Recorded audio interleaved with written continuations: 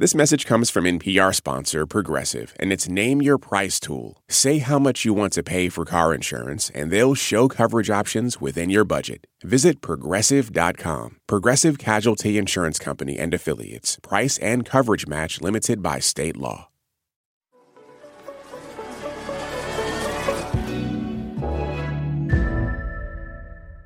When writer David Craddock was 10 years old, he walked into an arcade with his dad. We were going into the arcade where I would normally play games like Golden Axe, Final Fight, Teenage Mutant Ninja Turtles. And when I got into the arcade, right at the entrance, there was this mob of people surrounding an arcade cabinet. The crowd was so thick, you actually couldn't see what game it was. And on that screen, I look up, and I thought I was looking at a martial arts movie. I saw the screen go dark, and I saw one punch his hand through the opponent's chest and rip out his heart. Kano wins. Fatality. And that was when my dad, who was standing behind me, goes, "Nope, nope, nope, nope," and escorted me out of the arcade. That game? 1992's Mortal Kombat, a video game that quickly became known for its over-the-top violence. It took arcades and later American homes by storm. Suddenly, parents were going to go out and buy this cartridge and, let their kids, rip out hearts and pull off heads in the living room. Soon it grabbed the attention of members of Congress, like Democratic Senator Joe Lieberman of Connecticut. Like the Grinch who stole Christmas, these violent video games threaten to rob this particular holiday season of a spirit of goodwill. But more than being just a lightning rod for moral outrage, Mortal Kombat became a pop culture phenomenon with comic books, toys, movies. It's not just a great fighting game. It is actually the best-selling fighting game franchise of all time. Consider this. 30 years on, millions are still playing Mortal Kombat. A new version's out now. We talked to one of Mortal Kombat's creators about how he survived the initial controversy and went on to build one of the biggest video game franchises of all time.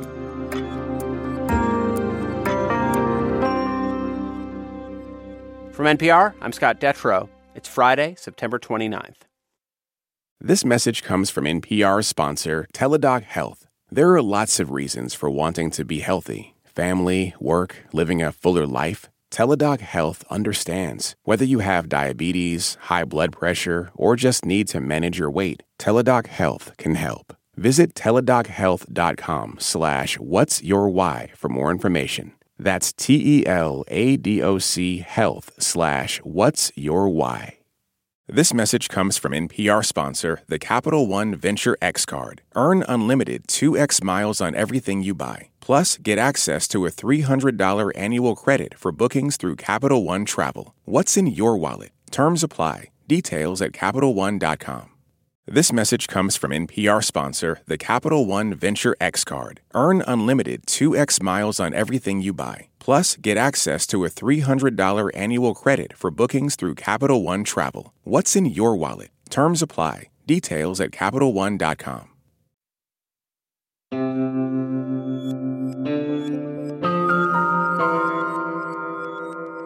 It's Consider This from NPR. Last week, I was dismembered by my co-host, Juana Summers. Ooh. Could really use that in real life. Love this. Okay. So to describe that you just kicked through my chest and my spine. I think I just drove 2 fans into Scott's skull. Yeah. That was very satisfying. This little bout of bloody competition in the new Mortal Kombat game happened right here in the All Things Considered office. But back in the day when Mortal Kombat first came out, these kinds of battles happened in rowdy, crowded arcades. And Mortal Kombat's signature violence was just one way the game differentiated itself from all the others. Part of the over-the-top violence, not just the blood, but, uppercutting someone and knocking them 20 feet into the air, was a way to kind of catch your attention. No different than Killer Instinct a couple years later with that announcer who would shout, "Ultra Combo!" Operators would crank the volume up to 11 because they wanted you to be across the arcade and go, "Oh, what's that?" and kind of make your way over to the games. That's writer David Craddock, who you heard from earlier. His book, Long Live Mortal Kombat, chronicles the history and legacy of the series. In fact, he's been writing about the game for a while now. My first paid writing job was as a 6th grader. My mom got me the strategy guide. I went to our school's computer lab. I typed up all the fatalities. printed out like 50 copies and sold them for $0.25 each. All these years later, he's still writing and thinking about it. The game still has those fatalities.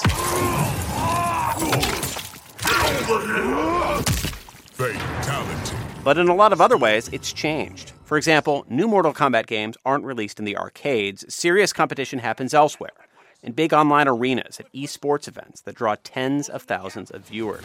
And that's going to be it! The breakaway is used, and the grab seals the deal!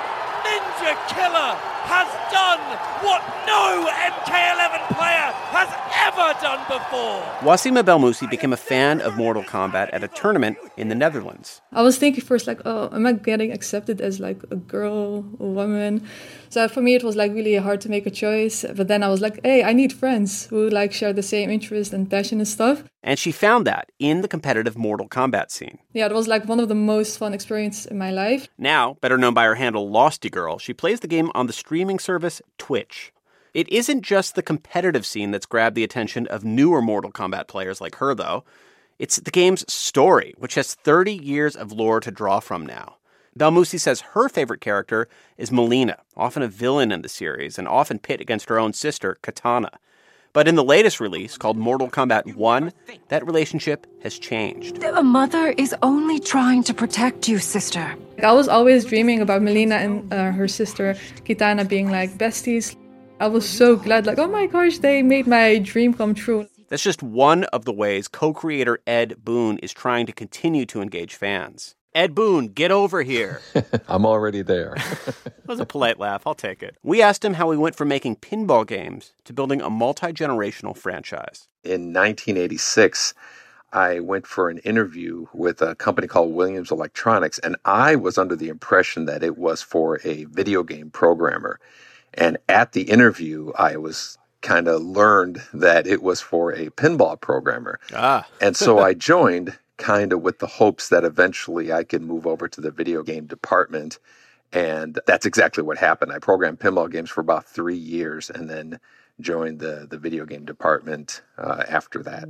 What were the original conversations like? Like, what was the first idea? What were you trying to do when you first started thinking up what became Mortal Kombat? This was in 1991, and a game called Street Fighter II had come out. Right, it's a similar kind of format to fighters, basically an arena fighting. More sonic booms, fewer scorpion throws. Yeah, exactly. And they had kind of like an anime art style, right? It was hand drawn.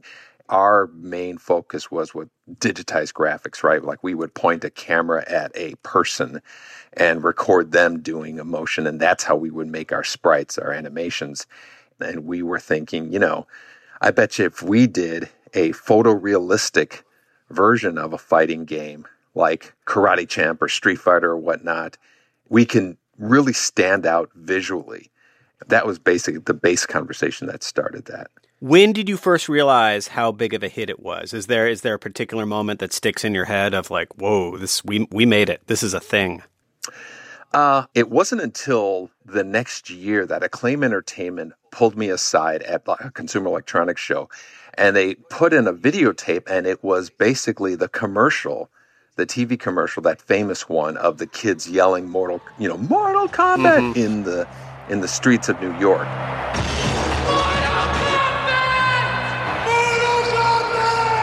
They said something like, we're going to put $10 million in the marketing of this game. It's going to be the biggest thing ever. And I remember saying to them, hey, I think you might be over-investing in this, and kind of assuming it's going to be bigger than it is. And I could not have been more wrong. What are the biggest differences in creating a video game now compared to back then? I mean, obviously the technology is exponentially different. The platforms are exponentially more powerful. It's so much more part of the culture than it was back then. How does that all change how you start thinking about like the planning and the production and the scripting and all of that? Like, what are the biggest differences? Well, you hit the nail on the head. The technology is exponentially bigger, but in addition, the scope of the game is exponentially bigger. To give you an idea, the first Mortal Kombat game was 4 people doing the entire game, and it was just one programmer, myself, 2 graphic artists, John Tobias and a guy named John Vogel, and an audio composer, engineer, a guy named Dan Forden. He's the guy who pokes his head out and says "Toasty" in the game. Toasty! 9-year-old me would have demanded that I ask you, like, why? What was the backstory on the Toasty guy? At the time that we did Mortal Kombat 2, we realized how effective hidden features in the games were, mysteries, basically. What is that? What's that character standing there? So with Mortal Kombat 2, Dan Forden, the audio engineer, he used to use the phrase "toasty" all the time. And so I thought it would be funny when you do an uppercut to make his head come out and say "toasty," it would just make the player go, "What the hell was that?" Could you, if you put in a certain cheat, could you get to the final level if you put it in when he said "toasty"? Because that was the hot rumor in school, and I never knew if it was true because I could never get it right. What you could do was, if when the Toasty guy came out, if you held down on the joystick and you hit the start button, then a secret fight with character Smoke would come up. I tried so many times.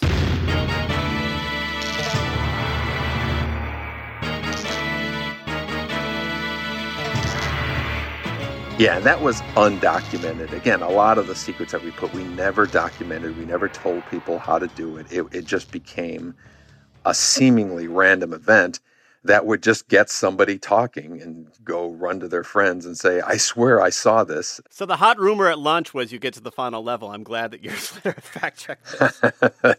That's right. One of the storylines of this all along, at least in the real world, is the various ways that people have reacted to the violence over time. Mortal Kombat was right in the middle of kind of culture war, panic moments of congressional hearings, and in the middle of political campaigns and things like that. What was that experience like for you? What did you make of that time? Video games were maturing, and there was no rating system, and that was the main objection, right? You had this violent game coming out and there was no rating system like, you'd see explicit lyrics label on a CD. And so that was the kind of the uproar that had happened. And we were like, yeah, that makes sense. And by the time Mortal Kombat 2 came along, the rating system, ESRB, had come along, and we were rated M for mature. And ever since then, that whole issue has been, really not really there. But of course, for so many players, the violence is the appeal, and it's not just violence. It's cartoonish, over the top, finishing moves. It's so violent, it's funny in a way at the end. What are the pitch meetings like? Like, how do you come up with the fatalities and the moves like that for the next version of the game? How do those conversations even start? We have to come up with 40, 50 fatalities per game. So it's not like one person comes up with them. It's pretty much a committee. There's a committee of team members, anybody who really wants to attend, and they sit around and they throw out ideas, and the ones that resonate with the group are usually, okay, let's storyboard that out and see how it looks. And then they'll send it to me, and then I'll either say, no, we're not going to do that, that's for sure. Or I'll say, okay, yeah, let's do this, but let's punctuate this moment, let's do that.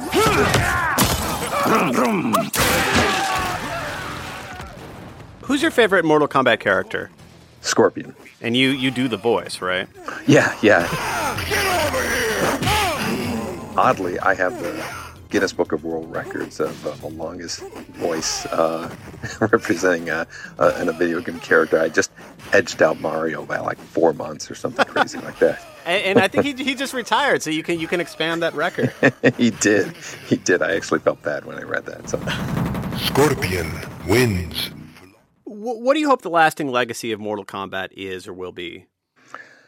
The lasting legacy. Well, it's probably unrealistic, but I'd like to think that its legacy is going to be something similar to DC Comics or Marvel Comics or something, the Star Wars, right? And an ensemble type of license that has tons of characters, all of which could be spun off into their own thing. Some people call it a forever franchise, right? Like you're never going to say, okay, well, that's the last DC comics we're ever going to read, there's an assumption that DC will always be around. And I'm hoping that Mortal Kombat is eventually put into that category where there's always an assumption that it's going to be around.